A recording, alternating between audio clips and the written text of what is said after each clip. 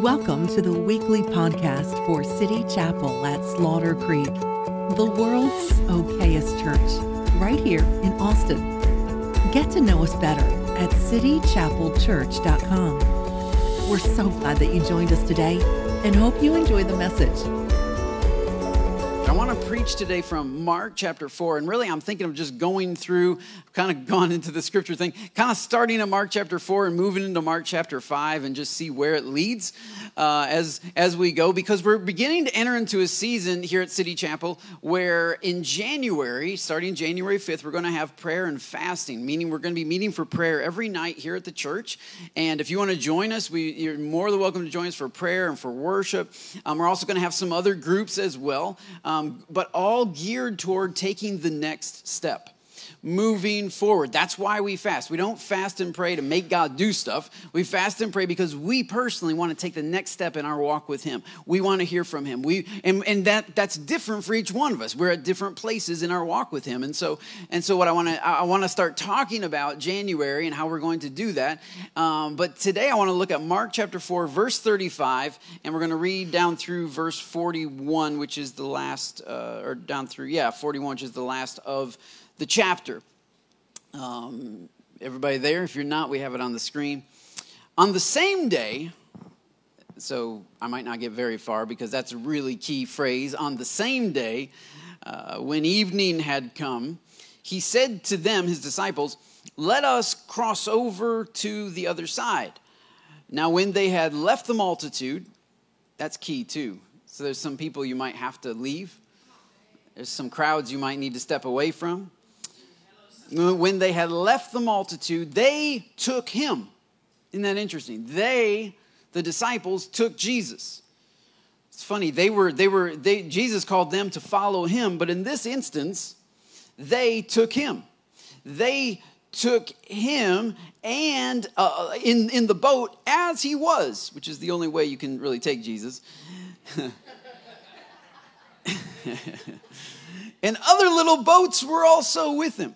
And a great windstorm arose. Now, that sounds bad. If it sounds bad, it's because it is. This story is actually mentioned in several different Gospels. It made such an impression on the disciples that several of them talk about it. Matthew talks about this storm, and he calls it a seismos. The word he uses, he doesn't say great windstorm. He says a seismos windstorm.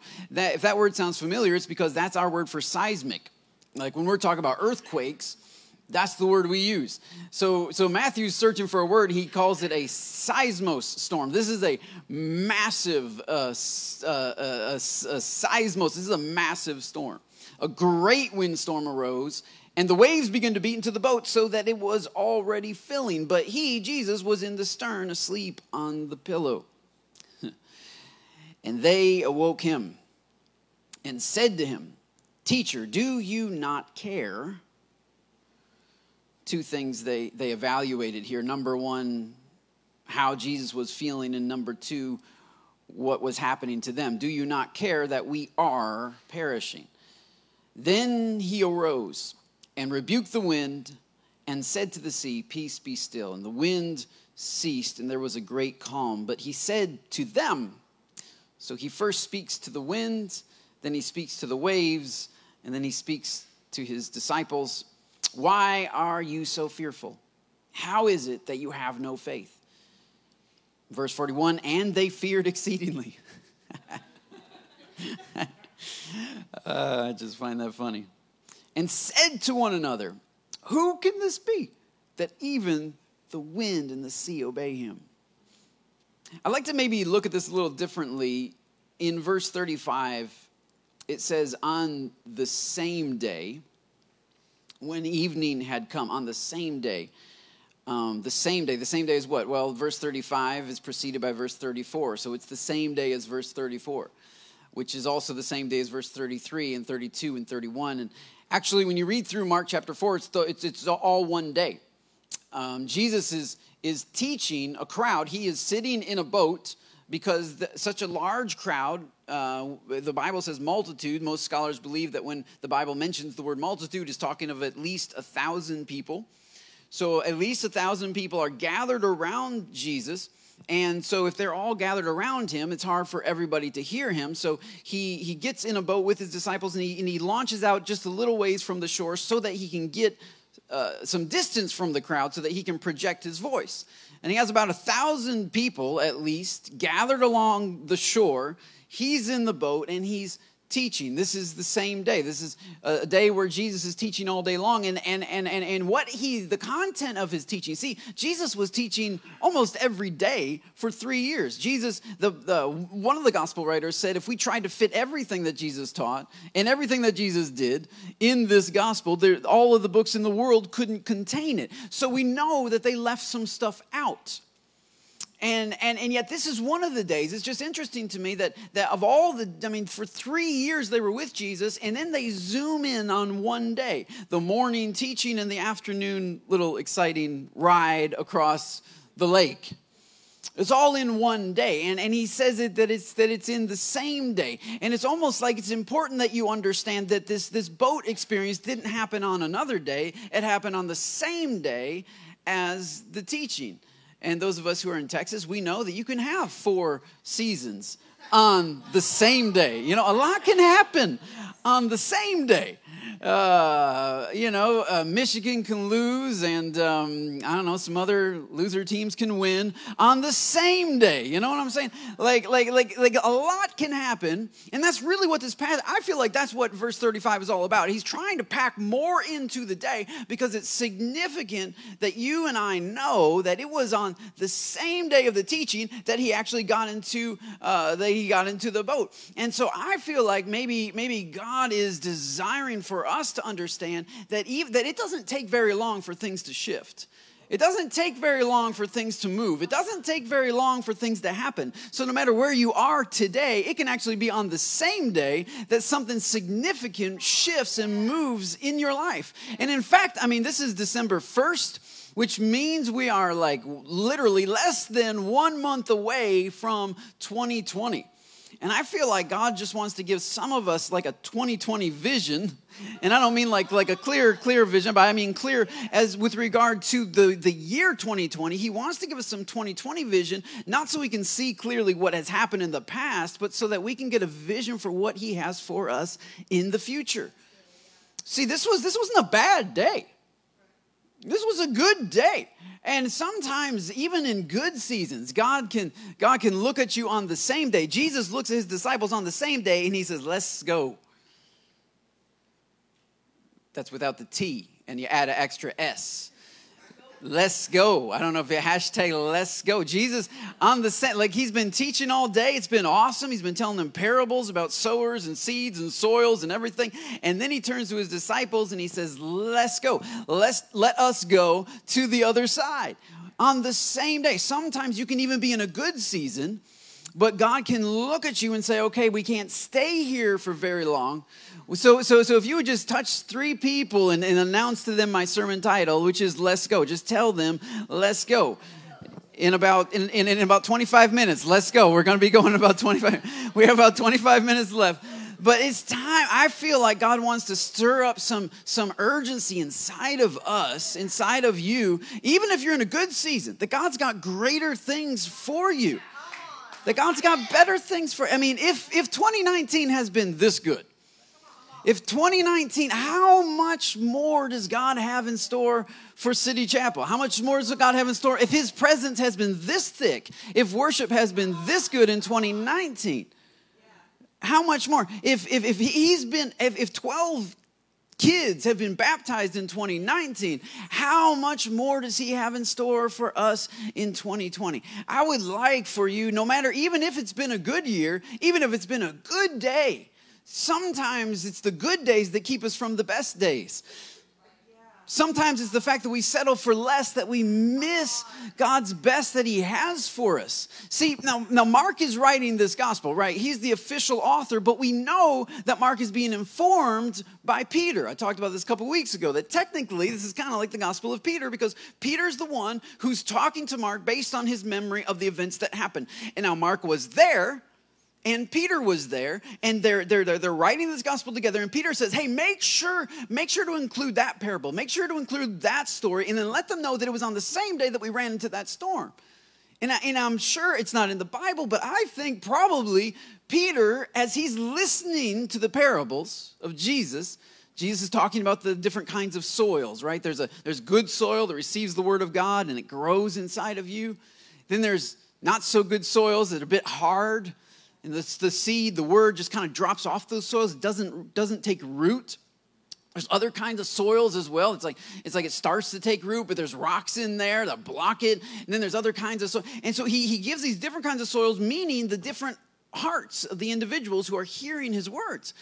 And just because I know Peter is pretty self-confident. I'm pretty sure Peter's sitting there going, man, I am definitely the good soil. I mean, look at me. I was an early adopter of Jesus. I've been a Jew all of my life. I've been following the principles of Jehovah, and now I'm with Jesus, and this is a good day because he's saying these parables, and not everybody is understanding these parables, but he's explaining them secretly to us. And so in this room, we probably have some Peters in here, and that's good. We have some people who are excited about what God's doing in their life. I am one of those. I am Pete. Like, I'm the guy who's like, I can't believe I get to live in this day and in this time, pastoring these people in this city at such a junction in history where God is doing so much, where we can preach to folks in other countries just by flipping on a camera and having a few people back there. Like, it's amazing what God is doing right here and right now. And I'm kind of fired up about what's next, you know? When Jesus tells Peter, hey, let's go to the other side, Pete's in the boat. Like, he's ready to go. Like, you don't have to tell him twice. If God was this good, if God was this faithful, and by the way, like this faithful, when I say that, I know most of you don't really know how faithful he was in City Chapel. So you just have your own life. But me, I have like all of your lives. So I talk to all of you, which is one of the reasons why I'm like Peter, because I'm like, wow, can you believe what God's doing in Jonathan and Danielle? Can you believe what God's doing in the Joneses? Can you believe what God's doing in Amy? I look out and I see representations of the miraculous faithfulness of God, and I think, my goodness, this time last year, I didn't think they would be there. I didn't think they would be where they're at. And my goodness, if they made that much progress in this 1 year, how much more is God going to do? Some has just been at it for 3 months, and already fruit is starting to grow and stuff's starting to happen. And I get fired up. So I'm not saying it's bad to be like Peter. I'll bet, but for Peter, he's like, man, you got to include that it was on the same day, because if you would have told me that I was about to encounter the greatest seismos storm of my life, I would not have believed it. So sometimes on the same day, things can go from really good to a little bit tricky. Because honestly, some of us are audio learners. We're audible learners. We learn by listening. I think Pete was that way. I know I'm that way. That's how I got through Bible college. I eventually gave up on buying books because I figured if I'm not going to read them, why am I paying all this money for them? And I had a notebook. I'm not saying this for everybody. This is how I got through college. I had one notebook, and then I had a giant bag of peanut butter M&Ms in my backpack. And so I'd pull up to class, I'd unzip my bag, and I would just eat peanut butter M&Ms while I listened to the professor. Because if I can listen to something, then I remember it. It sinks down in me. So I'm an audible learner. So Peter, I think, is probably the same way. He's had a whole day of teaching. He's fired up. And I don't know, I just wonder, because I know Peter and Mark were so very different. Mark was so self-confident, or Peter was so self-confident, but Mark, on the other hand, he couldn't even leave Paul's missionary journey without an excuse.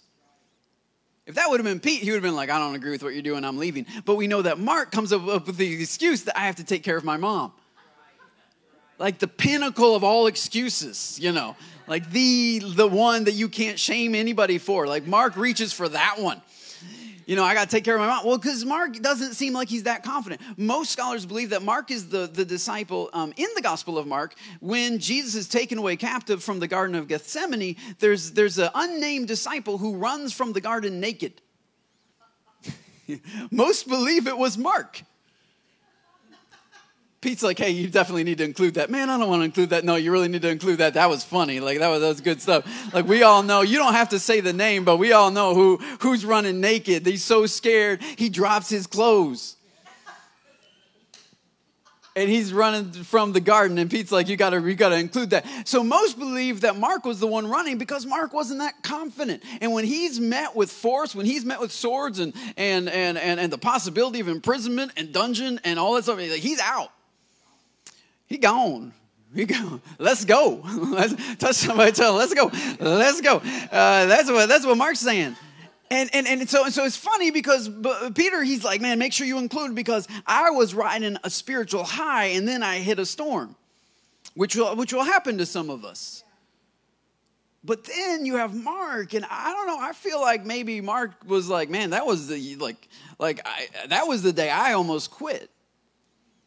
Because Jesus is talking about these different soils and how the really hard one can't receive the word. I thought he was telling me that I wouldn't be able to receive the word because honestly, I wasn't getting it. Because while Peter's jumping up and down and shouting amen and he's tossing his hanky at Jesus, tell it, won't he do it? Pete's, he's going for it.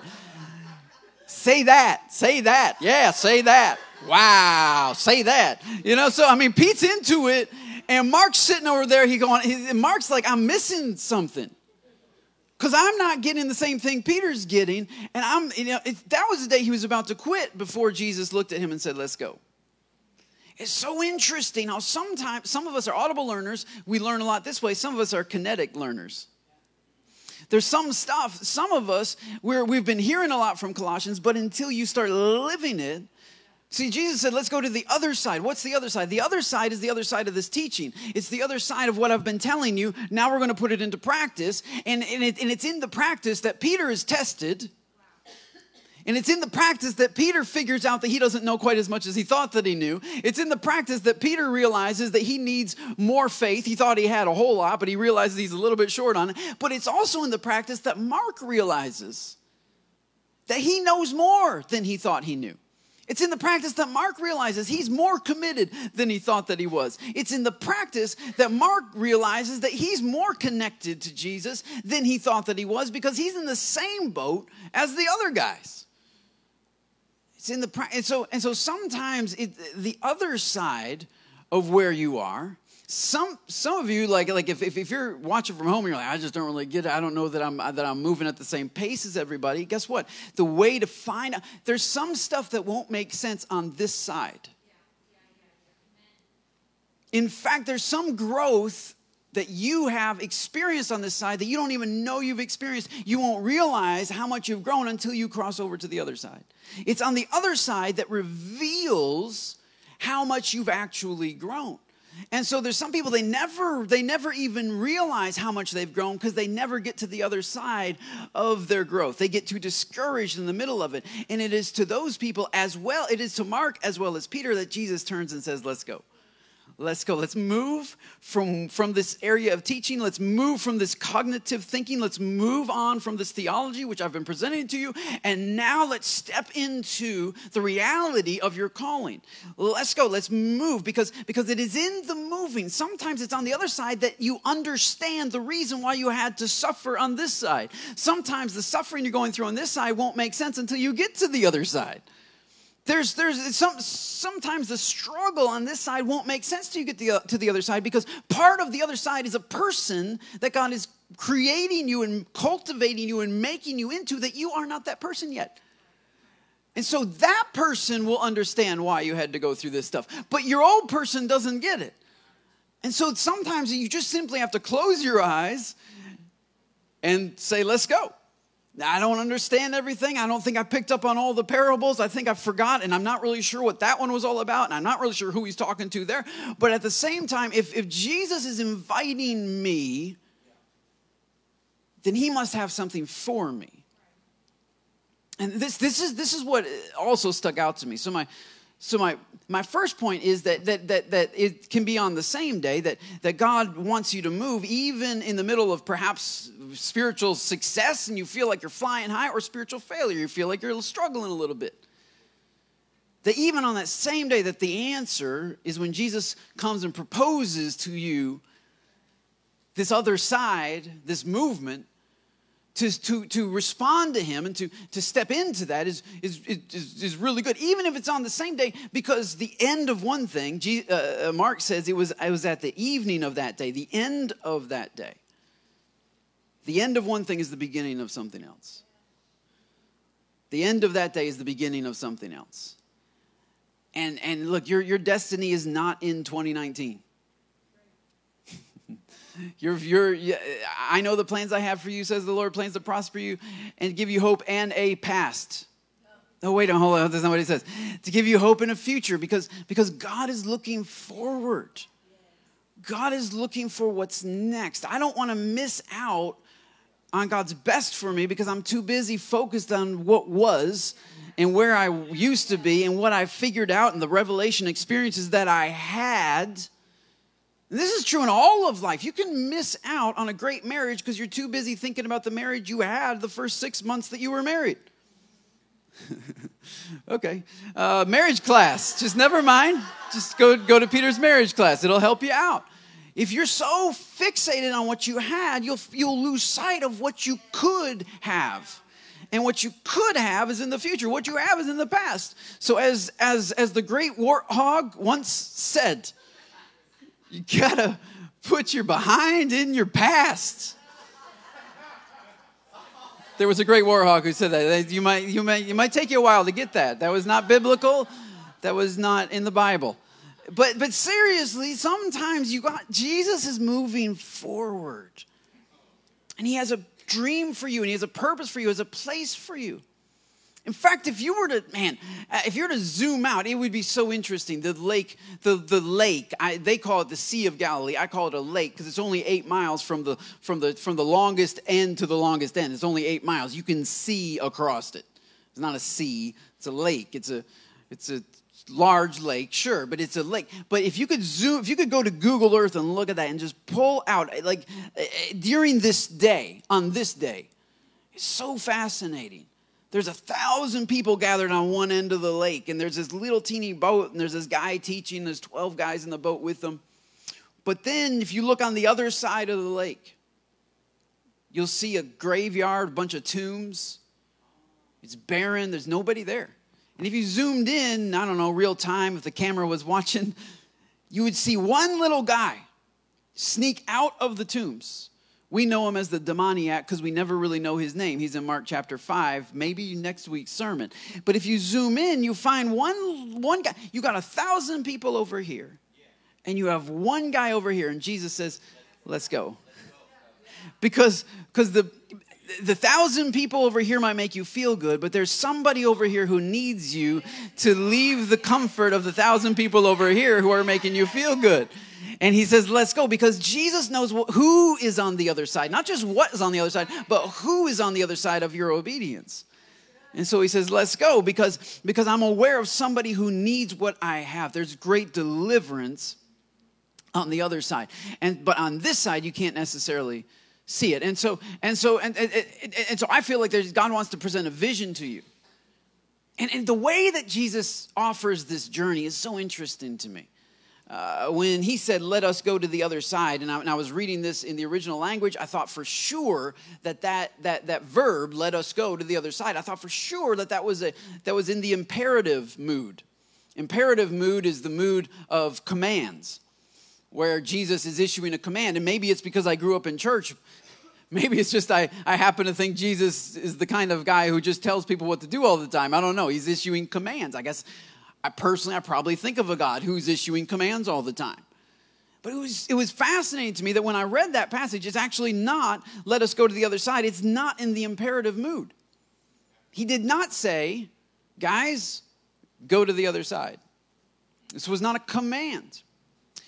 And it's also not in the indicative mood, which would be like if he were to say, guys, I'm going to the other side. You can join me if you like, but I'm going to the other side. It's also not in the indicative mood in the sense of like a plural verb where he said, guys, we are going to the other side. He never promised them that they were going to the other side. Because it's not in the indicative, because he wasn't planning on doing it without them. And I think that's what's so interesting. It's in the subjunctive mood. The subjunctive mood, usually in English, if you're in the subjunctive mood, you put a word if in front of it. Because it's the furthest, it's one of the most furthest removed from reality, meaning it could happen, it could not. Really, literally, he said to the guys, would you like to go to the other side? It's fascinating to me, especially when you know the context, you know the man who's possessed by demons on the other side, you know the eternal weight on that question, that God leaves it up to 12 goofballs in a boat. But maybe that's how God generally works. I feel like God does that a lot. I feel like God comes to me a lot and says, Harry, would you like? So maybe the point from that is you can if you want to. You can go to the other side if you want to. Which is the great question. Do you want to go to the other side? It's a possibility. Jesus is literally, one of the definitions for the subjunctive mood is a proposal, to propose something, to throw something out there. See, they've been sitting in a boat all day, about 30 feet from the shore, anchored down, and you can see all around the country of the country of the Gadarenes. And these fishermen, many of them, are sitting there looking out onto the lake. And finally, after sitting all day anchored down, Jesus says, hey, would you like to go over there? Meaning, if you want to, God has the resources to make it happen. So this is my second point. You can if you want to. You can if you want to. And this is interesting to me that God would put so much weight on the simple desire of humanity. That the man on the other side is waiting for 12 guys to want to. It's interesting. They took him along. Scripture says, I don't know if we have that scripture up. They took him along. They took him along as he was. They took him in the boat. They are the ones who are doing the taking. They are the ones who are doing the initiating. They are the ones who are stepping out. Jesus offered to them, hey, if you want to cross over to the other side, you can. I'll be with you. Notice he said, let us. He didn't say, hey, do you guys want to go over there? Now, if he would have said that to Peter, Peter would have been like, absolutely, I'll meet you over there. But instead he said, would you all like for all of us to go over there? And it's the sense in which Jesus is promising his presence if they want to. Jesus is promising his provision if they want to. Jesus is promising his power if they want to. He's promising the purpose of what he had planned for them all along if they want to, but he's leaving it in their court. He's throwing it to them. And he's saying, hey, do you want to? And they took him along. They got him in the boat as he was, and they had to pull up the anchor, and they had to get the rows, and they had to start rowing, and they had to make a decision that they were going to the other side. And so that's my statement to you, is you can if you want to. You can go to the other side if you want to. And I would just encourage you that there's so much on the other side. There's so much on the other side that if I could stand on the other side, if you could stand on the other side, then you would want to. Even with the difficulty that is in between, which is really the subject of this text, was the difficulty, the storm that comes up in the middle of it. They didn't know that. And sometimes God hides that from us, probably because if he said, hey, do you want to go into a storm? They would have said, no thanks. No, I'm good. We good. But he says, let's go to the other side. He talks about the other side. He doesn't talk about the storm in the middle. Because he's sneaky like that. Jesus is sneaky. You didn't know that, but he is sneaky. And he'll talk to you about heaven. He'll say, I've gone to prepare a place for you, but he won't talk to you about how difficult the road is between here and there. He'll talk to you. He says, man, in this world you will have trials and tribulation, but be of good cheer. I have already overcome the world. And so he'll talk about the end result. He'll talk about the ultimate final victory, but he'll kind of clue you in a little bit, but the level of battling that you'll have to do between here and there. He doesn't tell you that up front. He often, tells us about the great payoff, the reward. We don't always know the full cost of it. And part of that is because, honestly, even if he told us the cost, like Matthew would not have guessed a seismic storm. Sometimes the level of the cost can't be fully interpreted just simply by a message. You have to actually walk through it. You have to actually step into it to know how heavy it is. You have to be in the middle of the storm to understand how difficult it is. And so even if he tried to explain to them, guys, it's going to be a really, really, really, really bad storm. But with his knowledge, he knows that many of us would turn back. If we knew how much it cost up front, many of us would say, I'm not ready to pay that, because you're not ready to pay that on this side. But when you take off, the courage it takes to lift up that anchor, the courage it takes to leave the multitude, the courage it takes to say, yeah, sure, let's go over there where nobody is and there's a bunch of tombs and a crazy man. Let's go for that. The very same thing it takes for you to rise up and take the next step is the courage and strength you need to take the step after that. It builds upon itself. So he doesn't tell us the full picture because we're not ready to commit to the full picture yet. He's asking us for the next step because he knows we're able to make that next step right now. And when you make that next step, then you have that next step empowers you for the next step after that.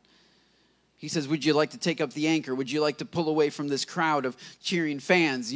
Would you like to move away and go over there where nobody is and maybe one man is there? Would you be willing to do that? And they say, yeah, let's do it. And then they get into the storm. They get into the thick of it. They left the multitude. They took him along in the boat as he was, and other little boats were also with him. And then a great windstorm arose. Then the waves beat into the boat. Then the boat was beginning to fill. But Jesus was in the stern, asleep. He's sleeping through. He's a heavy sleeper. I like that about Jesus. I am like him in that way. Following in his footsteps. Then he was in the stern asleep on a pillow, and they woke him up. Technically, the word pillow just means a stool. He didn't carry a pillow with him. This wasn't a neck pillow. This was just a stool. It's believed to be, this boat is not large, by the way. It's about, they actually recovered one such boat from the Sea of Galilee. It's on display over in Israel, and it's this beautiful display. And it was pretty well preserved. It had been covered under dirt and stuff, and they believe it's from about 70 years after Jesus. And it's pretty fascinating. It's more like a canoe, actually. It's a bit wider than a canoe. But it's about the same length. It's about 12 feet long, and it's about 4.5 feet wide, 5 feet wide. It stretches out like that. It's only about this deep, okay? So when we think of boats, I know we think of like several layers, and he's down there in this lower somewhere. No, he wasn't. There was no layers. It was a canoe. And so when it says that he's asleep at the stern, what that was is there was a little seat in the back for the captain to sit on. The captain's seat, he would sit on this little seat. That way everybody in the canoe could see him, and they could row, and he could tell them where to go. So we left, right, left, right, left, left, left, left, left, left, left. All right, okay, right, okay, course correction. He's correcting, he's directing. Well, that's what's so interesting. And Mark notes where he is sleeping.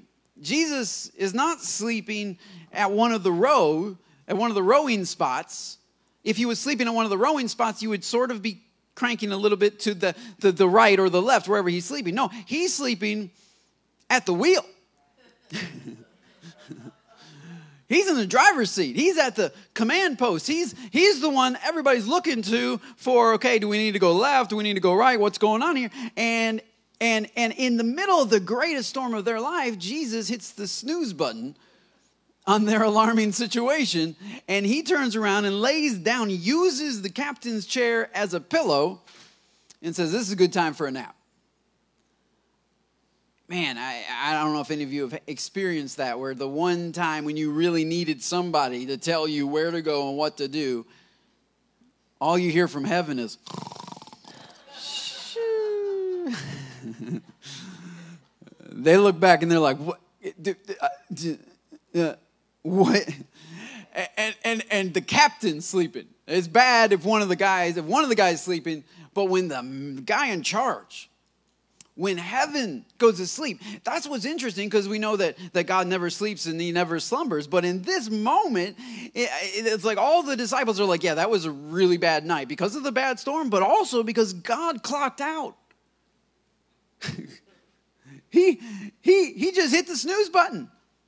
He wasn't reacting to the craziness the way that we were reacting to the craziness. He wasn't in there with me. He wasn't identifying with me in the struggle. He was sleeping. And Jesus is there sleeping, and his disciples eventually wake him up, which is not a bad thing to wake God up if you're in the middle of struggle and crisis. It's not a bad thing to go back to that captain chair and say, we can't do this without you. Probably would have been good for them to do that a little sooner, before the boat started to sink. Probably the quicker that you can wake Jesus up. See, I guess they didn't mind him sleeping when everything was calm. I guess they were good with his silence when everything was calm. I guess they were cool. As long as everything was good, yeah, it's all good, we got this. It's so interesting how we got this until we don't. And when we don't, we go, what happened to God? How come he's not talking? That's funny, because you weren't interested in talking to him when things were going smoothly.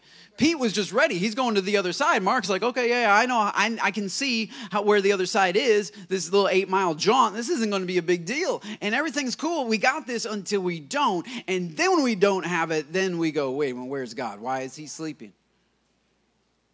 He dozed off when you were too busy working through life without him.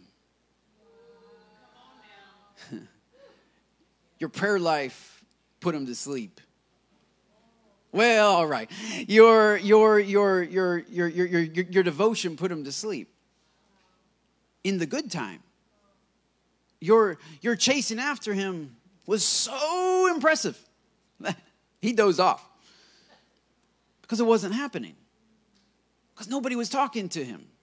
Nobody was asking him for directions. No, they said, now we got this. And they did have it until they didn't. And when they didn't, they realized, wait a minute, the captain's asleep. And they turn to him and they wake him up. And it's a good thing to wake Jesus up. It's a good thing to go to the one that you should have probably been talking to the whole time. Sometimes it takes a little storm to get you to recognize that, hey, we haven't even talked to Jesus in a while. And Jesus doesn't rebuke them. Notice he rebukes the wind. The word rebuke is there for the wind. Rebuke means to tell off or to say you're out of line. He rebukes the wind, and then he speaks to the waves. He says, okay, now you can calm down, because he had to speak to their environment before he could speak to the disciples. He had to speak to their situation before he could speak to them. And this is what I think God does sometimes. When we first wake him up, he begins dealing with our environment. He begins calling out the stuff that's out of order. He begins calling out the stuff that's stirring up the stuff that's sinking us. See, the water was sinking them. The waves were sinking them. They were concerned about the waves, but it wasn't the waves' fault. It was the wind. And sometimes we have things that are stirring up our problems, that are driving our issues, that are behind the water that's coming into our boat. And what Jesus does is he doesn't even deal with the water. He doesn't deal with the surface stuff, the stuff that's sinking you. He deals with the wind, which is pushing and driving all of that thing. And he rebukes that. And he rebukes the environment. He doesn't rebuke the disciples. He rebukes the environment, and he deals with the environment. He deals with the situation. Why? Because if a seed is going to go into the ground, we got to chop up the environment. We have to get rid of the rocks out of the environment. We have to get rid of the crows from the environment. We have to deal with the environment. He said, and so really the problem is not that they had bad hearts. The problem is that they had a bad environment. And so as Jesus has been waking up in your life and rising up in your life, you're going to notice that he starts rebuking certain environmental things, certain environmental habits, certain environmental videos that you watch and music that you listen to, certain environmental relationships that you hold on to, certain environmental situations that are causing the waves to rise up in your life. And he deals with it, and then he turns to his disciples. And he says to them, why are you so afraid? Why are you so fearful? How is it that you have no faith? Two questions. Why are you so fearful? And how is it you don't have any faith? Now, this is interesting because the word for fear there, when he says, why are you so fearful? It's not the same word that's used in verse 41 when it says they were exceedingly afraid. So the word for exceedingly afraid is actually phobos, where we get phobia. It's to be ridiculously or, strangely afraid. A phobia is a fear you have of something that you probably shouldn't be that afraid of, like a spider. Arachnophobia. So some people have a phobia about spiders, and technically, spiders are really not that dangerous in the broader scheme of things. Your house burning down, that's dangerous. But a spider is not really going to do much damage to you. But people have a significant fear of spiders, and so it's an irrational level of fear it's an irrational reaction to the level of danger that's presented. That's the kind of fear that they had of Jesus. They were significantly, it says exceedingly fearful, because technically it says they were phobia of phobia. They were so scared, they were afraid of their scaredness. They were freaked out about being freaked out. And Jesus is fine with that. That's not what he calls out. He says, why are you so fearful? And the word fearful there is not phobos, it's dailos. See, Jesus isn't against you being human. If the water is coming in the boat and you're going down, you're probably going to have some phobos, some phobeo, you're going to have some fear. You're going to have some emotions that are going to be going crazy. And you probably should be, actually, if your family's going down. I would be surprised if you just calmly say, oh, yes, Jesus has it all under control. Well, yeah, maybe. But if Jesus is sleeping in your boat and your boat's going down, your fearful reaction is not the problem. Jesus doesn't call them out for being afraid. He doesn't call them out for feeling afraid. He doesn't call them out for freaking out. This is not the word for fearful. The word for fearful that he uses, Thayer in his lexicon, talks about it as the kind of word used in Revelation when people apostatize from their faith because they were under pressure. It's the kind of fear that causes you to stop believing in what you used to believe in because the situation has changed that you used to be in. It's to quit. He said, why are you so fearful? But technically he said, why have you allowed fear to get in the driver's seat of your life and park this car? Why are you so out of control? Why are you so unable to keep going forward even when you're scared? The apostasy, that's the issue. He says, why have you apostatized? That's what it says in the book of Revelation. Why have you forsaken the faith? So it's not bad to fear, but Jesus says, in the middle of your fear, don't let your fear drive. It can be in the car. It can be in the back seat. It can be talking to you all the time because that's what it's there for. It's there to talk to you. It's there to keep you out of trouble, right? I mean, fear causes us to not do incredibly dumb things. So it's helpful. When it's in the back seat, when it's talking to you, that's great.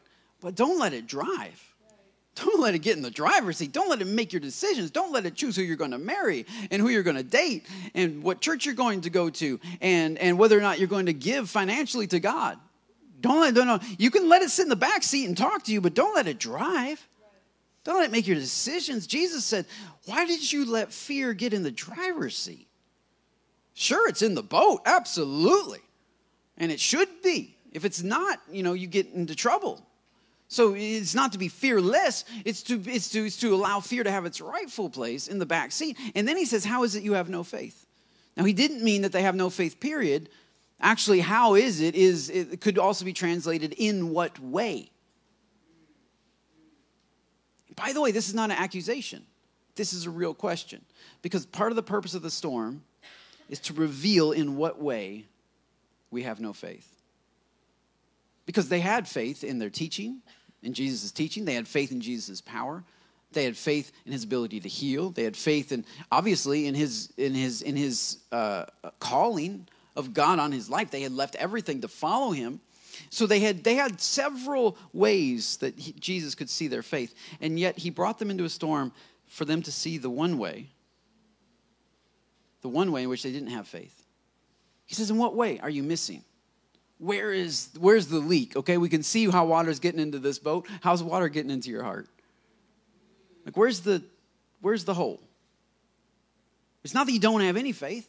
It's not that you have zero, because you wouldn't be in the boat with Jesus in the middle of the Sea of Galilee if you had no faith. Of course, you have some faith, but there's a way in which you have very little faith. See, the storm is sent for two reasons. God, I think, allows us to enter into storms so that we can see in what way we don't believe him the way we thought we did. Not to shame us, but to strengthen us. He wants to cultivate us. He wants to build us into the image of his Son. And so he allows us to go through difficult things so that we can see in what way we were missing faith, in what way our faith was misplaced, in what way our faith was mislabeled. Because sometimes it was just fear. We were just afraid of going to hell. That was our faith. And that's why we turned to him, and that's why we served him. And because some preacher said we were going to go to hell if we didn't. And so we did the bare minimum, and we tried to make sure we did do enough to get into heaven because it was fear-driven. It was phobos. We had a lot of phobos with regard to God. And then you get into a storm, and you realize that that's not going to work because now there's something that's even more fearful in front of you. And now you're like, oh, man, I can't serve God out of fear anymore. And the good news is that God wants that to be revealed so that he can show you in what way. In what way have you not believed me? In what way have you not sought me? In what way have you not leaned on me? And then they can find it, and then they can fix it, and then they can lean on him, and then they can be cultivated. And so God often allows us to enter into storms to cultivate us. But the enemy, on the other hand, is clearly stirring up a storm because Jesus rebukes the wind. You don't rebuke something that's not doing something wrong. And we know that Satan is the god of the air. And he says to the wind, hey, I see you. I know what you're doing. I know what you're up to. And I'm calling you out. And I'm telling you to stop. He speaks to not just the air, but the god of the air. He says, hey, I see what you're doing. See, and this is something else I think that we're going to get into the new year. There's a lot more layers than just psychology that's keeping you in your traps. There's a lot more to your situation than just your mental thinking and you learning to think better. There's a spiritual dynamic to this thing. There's a God of the air that is stirring things up in your life, and Jesus deals with that, and he rebukes that. And part of the reason, I think, why the enemy comes to these disciples in the middle of the lake is because he is afraid of what's on the other side. If you could see what was on the other side, you'd try to stop you too, if you were the enemy. If you could see the deliverance that was about to come to not just that one man. See, that one man was a symbol of an entire people group, because when that one man got free, those demons said, this is our territory, so we don't have anywhere else to go. And Jesus says, great, how about you go occupy those pigs? And the pigs ran down the mountain and into the lake, and they drowned, meaning that the demons were not just expelled from the man, but they were expelled from the entire territory. That an entire territory, the land of the Gadarenes, actually was delivered in that lone tomb. The entire area, the kind of deliverance God wants to bring is not limited to one person. It may start with one person. It may be all about one person. But what he wants to do is spread his freedom to an entire region. And Satan knows that. He's attacking that because he knows what's on the other side. He's trying to stop you in the middle because he knows if you make it to the other side. Jesus, by the way, when he got to the other side, didn't even have to say a word. He just put his foot on the ground. And it says when he got off the boat, that's immediately the demons started screaming out, what are you doing here? What's going on? How come our time is over? He didn't even say anything because if the presence of God can get to the place where deliverance is needed, A sermon isn't needed. A song isn't needed. It's just simply the announcing of the kingdom of God on the same property that the enemy used to occupy has now been taken over by a greater authority and a king who is above every other king and a principality that is above every principality and a power that is above every power. And so what's on the other, what you're facing now is a sign that there is great deliverance on the other side. So my encouragement to you is, in what way don't you have any faith? What way has fear caused you to stop moving forward? If in any way you slowed down, I got a message for you. Let's go. Let's go. Let's go. Would you pray with me right now? And I'd just like to invite the prayer team to come forward for a minute and just stand down here at the front. If you are in the middle of a storm, this is the time to take the hand of one of these and pray with them. There's no special superpower except the connection with God. We wake him up. We go to the back of the boat. We reach out to him. And we see him do great and mighty things in our lives.